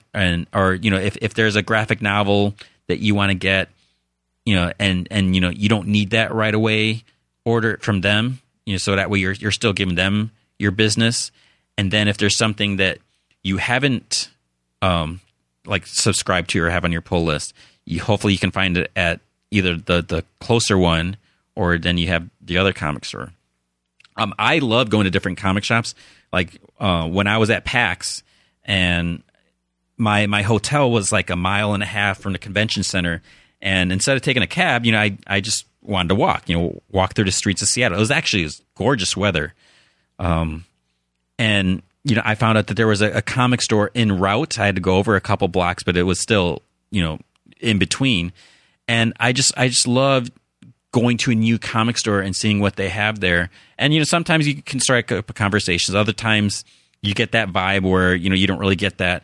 But, sometimes you can see like, oh, here's this cool trade that, I haven't seen in a while, or I've never seen this, it's out of print or whatever. And, whenever I go back to visit my parents, I go to the closest comic shop, which is where I met Matt in Inferior Ego. So it's great having two comic shops as long as it's convenient for you. There may come a point where, store one that doesn't have as much stuff, maybe, you go there less and less, and hopefully that wouldn't affect the relationship, the friendly conversations that you have. And, they need to understand too, all of a sudden you're saying, hey, I need to cut my pull list a little bit, instead of, 30 comics, I'm only going to get, 15 or 10, people move and, they do what they can, but at least you're still going there to, give them your business. So that would be my suggestion. I'd be curious if that's a possibility, or if that works for you. All right. Wonder Gorborn says, there have been a couple of podcasts that mentioned Matt Fraction's request that fans don't talk story ideas, because if he was thinking about a similar story or likes a story idea, then he could never do it for fear of litigation. I'm wondering, I don't know if we talked about this on the other podcast, or just someone else bringing it up. I'm wondering if there isn't another option. If a writer absolutely loved the fan idea or had a similar idea that the fan idea improved, couldn't a writer give the fan a co-plot credit and arrange with them to share a mini slice of their fee? They would then be able to use that idea and would be upfront and legal. I don't know how that would work. I don't think they can just like subcontract them, because they may not have that option. So it's not like Matt can go up to Marvel and say, hey, I'm going to give Jimmy Johnson, he gave me this great idea. But then the other thing is, like, how much is that idea worth? And, they could have that idea. Matt Frack could say, this little idea, I could twist this a little, tweak it right here, make this into the next big, huge event. But Jimmy Johnson, whatever, he just said, this character meets up with this character and they fist bump each other. And so it would be hard to put a percentage like, well, how much is that idea worth? And then if the other things that, if 10, 15 other things build upon that, are they entitled to a piece of all of that or just the one thing? And it's not like Marvel can say, okay, we're just going to cut them a check, because at least the way it is at CBS, there's a whole process when, you bring in a freelancer or something like that, where, I can't just, write someone a check, or, there's just a whole crazy process, because that's just, you have to do all that. So it's not that easy just to say, and, if it's just a matter of giving them a shout out or saying, I don't even know how that would work, because then what happens if they decide to make an animated movie or a live action movie or something based on that, and then the person would feel like, hey, I should get something. They may have a friendly agreement in the beginning, like, sure, you can do that. That would be awesome. It'd be cool to know that I, played a part in this. But then when they start seeing the money roll in, like, let's say they had the idea for the plot of Avengers, makes, $1 billion, and they might say, I would like a piece of that $1 billion. So that's just the whole reason.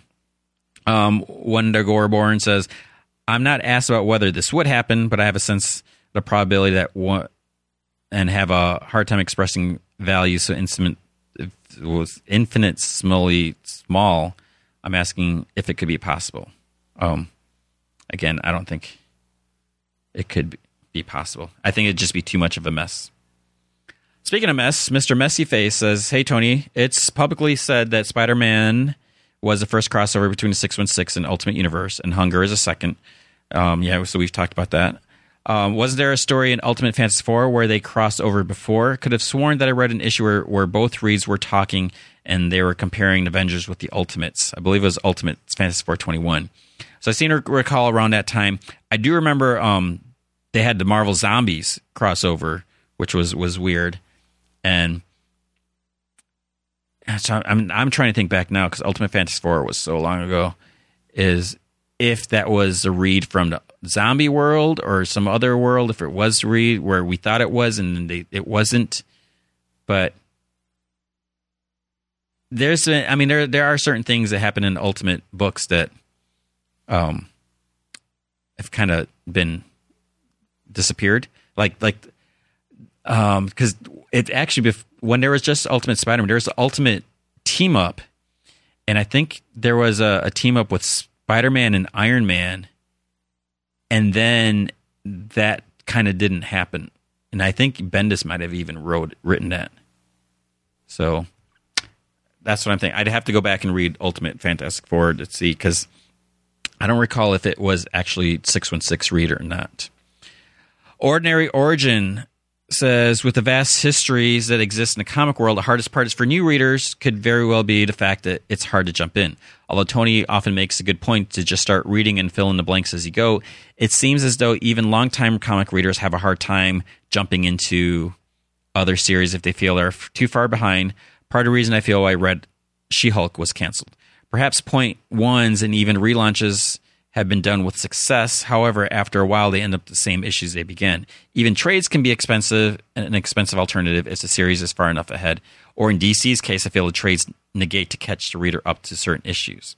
My question for you, how do you feel books with established histories could tackle new points of entry on their books? Do you believe it should solely be on the reader, or do you feel a publisher should do a better job at teaching out the hesitant starters?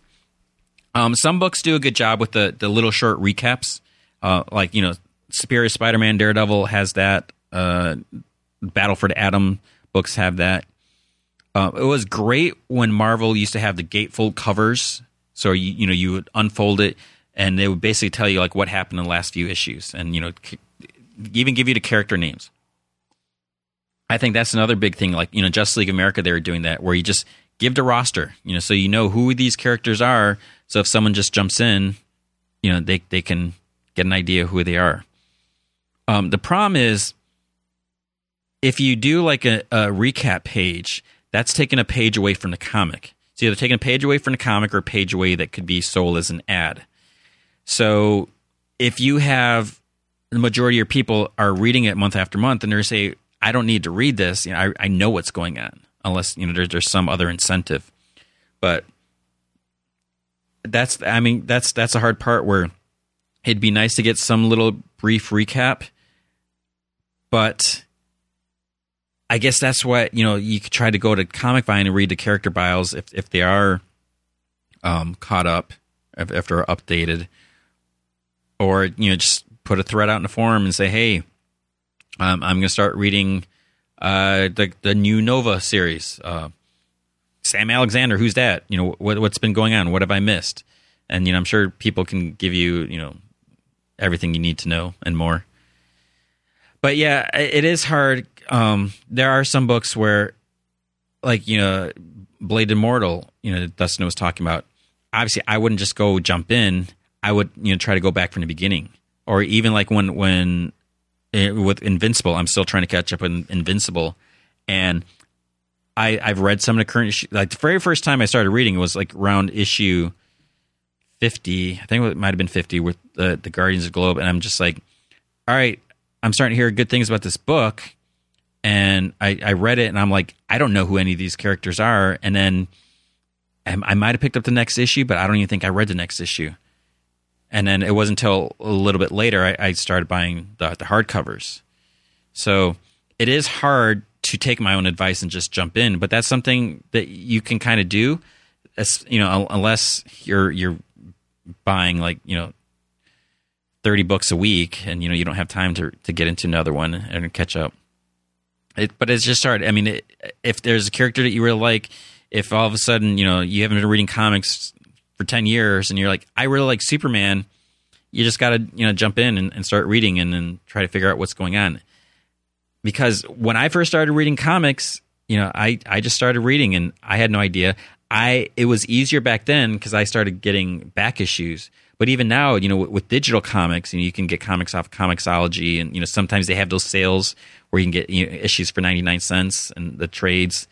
So you just kind of have to just do it. Just jump in, and because recap pages, as great as they would be, I think that they would only benefit a small portion of the readers, and so that takes away from all the other. Because I mean, just think about it. If you're reading a book month after month, and you've been reading that for years, and then every time you got to flip back past that first page, it's telling you everything you already know.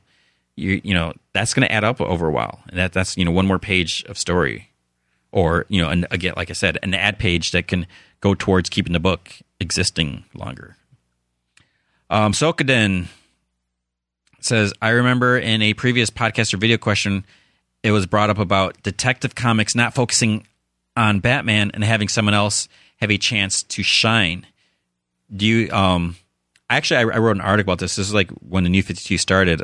Because we had 4 different Batman titles, and I was like, we don't need these 4 different Batman titles. And I'll still say to this day, I would love to see like a Batman family book, and so you can have just different adventures focused on. Because we have Tim Drake in Teen Titans, but it's like, what if you want a Tim Drake solo story, and he doesn't really get that chance, or in Teen Titans, or if you want a team up Tim Drake and Batman, or Jason Todd or Batgirl, another like she has her own series, but you get the idea, because then you can bring in Stephanie Brown and Cassandra Cain. So I would love that. So the question is, do you think it would work if Action Comics didn't focus on Superman, focus on someone else like Steel, for example, or is Action Comics just Superman's book? The weird thing is, when I think of Action Comics, I think of that as Superman's book, even though I should think the same thing with Detective Comics. Maybe because Detective Comics had Batwoman in there for a while, so that's fresher in my mind where, hey, it's okay if Batman's not in this book because he's in all these other books. But with Action Comics, I mean, we did have Lex Luthor take over Action Comics for a while.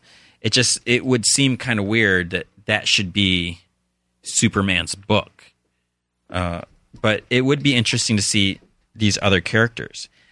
The problem is with these types of books, it's going to be harder for the retailers to order them. So let's say we did, whether it was Action Comics or something else, maybe there's an arc on Steel, maybe there's an arc on Lex, maybe there's an arc on Jimmy, maybe there's an arc, you could do that, but it would be hard to say, would an arc with Steel sell the same number of issues or copies, whatever, as an arc focusing on Lois Lane?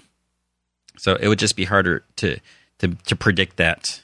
And, they need to know, they need to have an idea what the sales are going to be to know, are we going to get this creative team to do this story or this one? Where do we want to put our budget? Or so it would be good, but I don't see it happening. Matt Wing 87, what do you think of the Ultimate Universe being canceled or actually destroyed? I'm deeply saddened. That was my gateway into comics. So this is something, I don't know whether it's been actually said or not, because I like to try to avoid things when I can, even though it's part of my job to know what's happening. So we have Cataclysm coming up. Hunger is happening. It's going to lead into Cataclysm. It sounds like things aren't going to look good for the Ultimate Universe. My gut wants to say they can't cancel the Ultimate Universe, because like Ultimate Spider-Man is, still, I'm assuming it's doing well. Actually, I don't know what the sales are. So I don't know. I think it'd be crazy to destroy the Ultimate Universe. And if it's not selling, cut down the books, or you don't have to destroy it, and hopefully it doesn't get to the point where it'd have to be canceled. I mean, if it's at that point, you need to really try to do something about it. You need to see, all right, we need to get someone in to write this series, to do something, fix it, or make it more interesting, or do something. Not saying that the books that are out are not interesting, but you need to do something, and hopefully it's not some big flashy gimmick that's going to get the attention, and then those people leave right away. But yeah, I don't want it to leave either. Curspace T. You know how He-Man versus DC is right now, and how there was New Avengers Transformer crossover? I was just wondering if a manga group like perhaps Shonen Jump versus a comic title could be any good. I at least think it would be cool to see Naruto versus Spider-Man fight. It wouldn't even have to be in the comic book or manga format. Naruto makes good fighting games compared to his fellow manga titles. The problem is making it work. There are some characters that are just so uneven. So, like people always say, like Dragon Ball Z, you can't do that. So you have to really choose carefully and make sure it would just make sense. The thing that I don't get is how there's some comic readers that seem to hate manga, which I like them both. Obviously, I read a lot more comics than manga, but I wouldn't hate it, and I would be open to the idea of a crossover, but it would just have to be done very carefully. I don't see why not. If you can have He-Man versus DC, if you can do that miniseries, just okay, this is going to have any big lasting effects. This is its own thing. Why not have something just to do that? I would kind of like it to be more in manga form, if this was going to happen, because I'd be curious to see how that would be interpreted. So, it just the state of crossovers now. I mean, not the only reason, but a big reason for He-Man and DC is because they're both Warner Brothers. DC, or they're not both Warner Brothers. I mean, DC has the Mattel license, or whatever this deal is, so they're able to do this. So if we're talking about an outside group, that's where you get the egos, and you got to make sure that each character from each publisher has the same number of pages or screen time or punches and all that. All right, just have a time for a few more. Mojingo.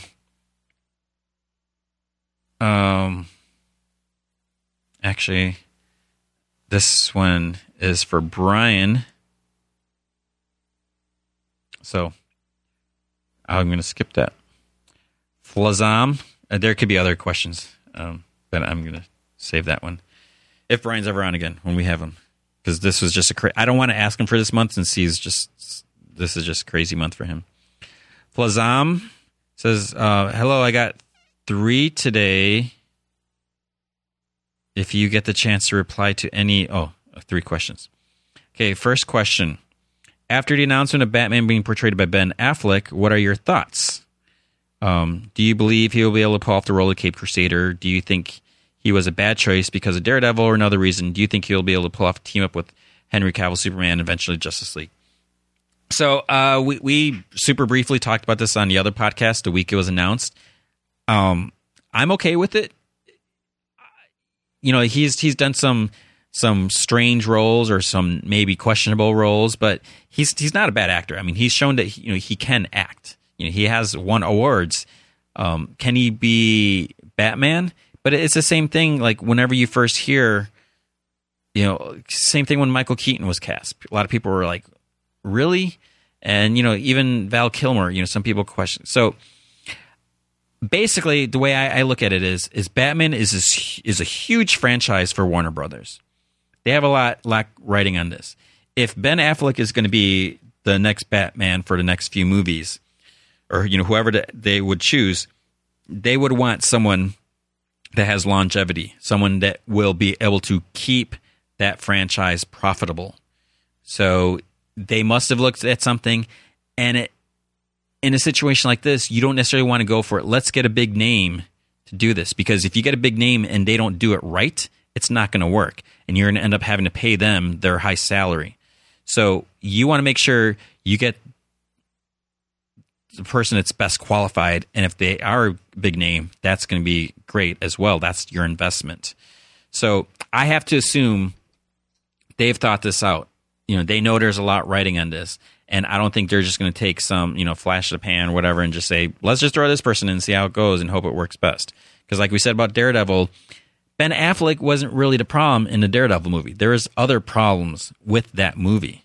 So I just want to be positive on this and hope for the best. I think he could do it. I believe in him. 2, what steps do you think DC should take to ensure a strong cinematic universe? Do you think they should feature a team-up in a possible Flash movie, maybe Green Lantern Flash, to let the non-comic readers be more informed of these characters to make the Justice League movie better? That's what, I think we can all agree that that's partly what helped the Avengers. We had the Iron Man movies. We had a Thor movie. We had a Captain America movie. So you get a good idea who these characters are. We even got a glimpse of Hawkeye, so... And same thing with Black Widow. By introducing them in these other separate movies, you get the origins out of the way. You know who they are. Then when you bring them all together, you can jump right into the action. I don't know if DC should follow the same thing. So we have Superman established. We're going to get Batman, to show up. But somehow you need to flesh out this entire world and show that there are other characters. Not all of a sudden, boom, oh, here's another hero. Wait, here's another one here. It just popped up. So you just have to do it carefully, because doing something like The Flash and Green Lantern, even though there was just recently a great Green Lantern movie, there may be some people who are like, who's Green Lantern? What can he do? And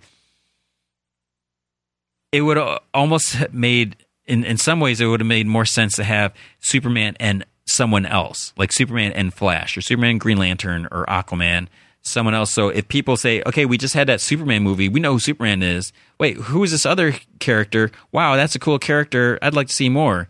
Versus, people know who Batman is. So by putting these two named, well-known characters, obviously that's going to have a big draw.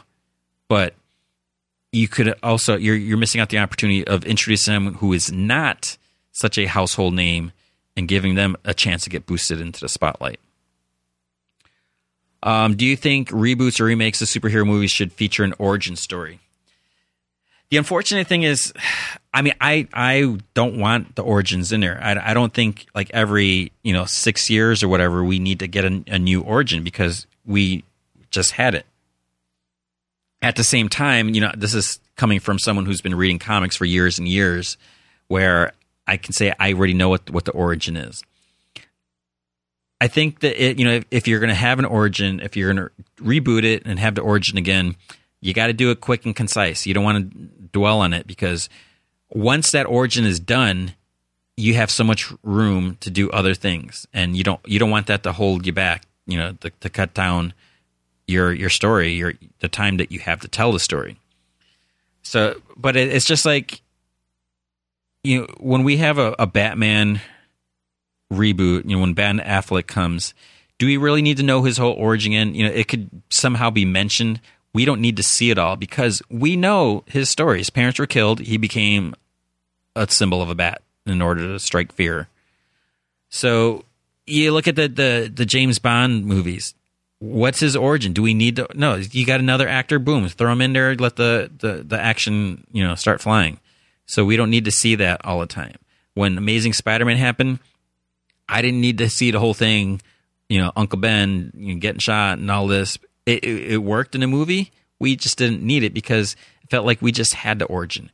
I liked what they did in Spider-Man 2, where you got the origin, the recap of Spider-Man 1 in like the opening credits, and it had cool Alex Ross art and all that. So it seems like we shouldn't have to have the origin all the time. But there are going to be people where maybe they haven't seen the other movies and they don't know anything about it, so they might be like, what's going on? That's the unfortunate thing. All right. I think maybe we'll do one more question. This is from SlapZ88. Hey, G-Man, first time posting question. Loved this format. I was thinking lately about how Marvel does a better job making their world seem more connected than DC. Do you think this has a lot to do with the super secret Marvel retreat? What are your thoughts on this? Could DC Comics and the universe benefit if they had super secret DC retreats? Thanks, and Comic Vine is my number one spot to get my fix for comics addiction. Thank you. DC does kind of do retreats. I recall at Emerald City that some creators were talking about where they had to meet or do something. It may not be in the same vein. I mean, I'm not totally sure what happens at the Marvel retreats, but you hear about them. Where all these people are going, whether it's all the X-Men writers or whatever. It is good with the way everyone works all over the place now. It's not like everyone goes to New York and works in a Marvel office or DC office. So it is good for everyone to get together, bounce ideas, and just to hang out, get to know each other, to build up that working relationship, and just the bounce ideas off each other. But the idea with DC, the New 52 was supposed to be a chance to restart everything, to get this new universe. The problem, and I don't know if it's necessarily because of a retreat or whatever, it just felt like the decision was made to keep each corner separate so the creators could work on developing those characters in this new 52 universe. So the plus side is, we got to see more focus on them develop and who they are. We got to learn all that. The downside is it did feel very segregated. Like, I mentioned, like in iVampire, there was a town, like I think it was like 300 or 400 people got turned into vampires. They would just disappear. I would think the Justice League would be like, holy crap, 400 people just disappeared. We should look into this. But there was no mention of it. You didn't get that. Same thing with like Swamp Thing, where this entire town got turned into these like inside out, deformed, scary monsters, but there was no mention of that in the other books. At some point, then it felt like they kind of shifted gears. They're like, okay, let's start intermingling a little bit, and it felt weird there, even though that's what we should have had. So it's really hard. Marvel, because they haven't done reboots so much and there's more crossovers, it's just a very fine line, because if you try opening the door to more crossovers to get that more cohesive feel, that means you're putting that character in the hands of a lot more different writers, and then that character can either feel like even Deadpool now, he's in Deadpool and he's in Thunderbolts. They kind of feel like two different characters. Maybe he's not the best example because he's Deadpool, but even like Wolverine, he's a lot calmer when he's at the school, which he has to be. So it's just hard. And the other thing is, you don't want to feel like you're forced to read another book just because a character that you're reading is there. But at the same time, you want to have that cohesion. You want it to feel like it's an actual world where all these characters exist. All right, that is it. I'm kind of losing my voice. Thank you for listening. Thank you to Dustin for taking time off to talk and share his insight on his drawing process. I mean, I always find that fascinating. So make sure you check out Little Gothams and Superman Unchained. Anything else that he does, look into some of his old stuff too. He did like that Heart of Hush story in Detective Comics. He drew that. If you have questions, you can go to the general forums that look for the Ask G-Man video questions thread. You can go to Twitter. So my Twitter name is G-Man from Heck. Use the hashtag AskGman. You can go to Tumblr, gmanfromheck.tumblr.com. If you listen to this on iTunes, give it a rating. Again, that way maybe someone will see this and say, like, hey, people seem to like this. And as long as people listen, I will keep doing this. I do apologize for last week for the no episode, but doing a 3-minute expert and just running everything else, and meetings and planning stuff for next year and so forth. It's a lot to do, but I do want to still do this, especially if you guys are into it. So go to iTunes, help spread the word, let people know what you think. Let me know what you think, because it's a good feeling. Next week we should have another show, and hopefully we had a lot of cool Rose City Comic-Con coverage, so you can check that out.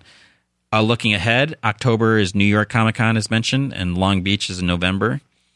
We will be doing more stuff, so check everything out. Thanks for listening, and we'll talk next time. Goodbye. So my question is, who could it be? We don't know. And I would like to ask you which comic book thus affected you most emotionally. Yeah. That's the question. Don't shake your head. I love Alan. This is a John Byrne issue. I love Alan Davis.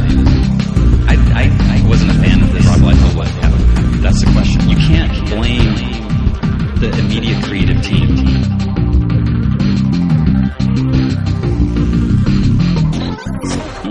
I give this a 2.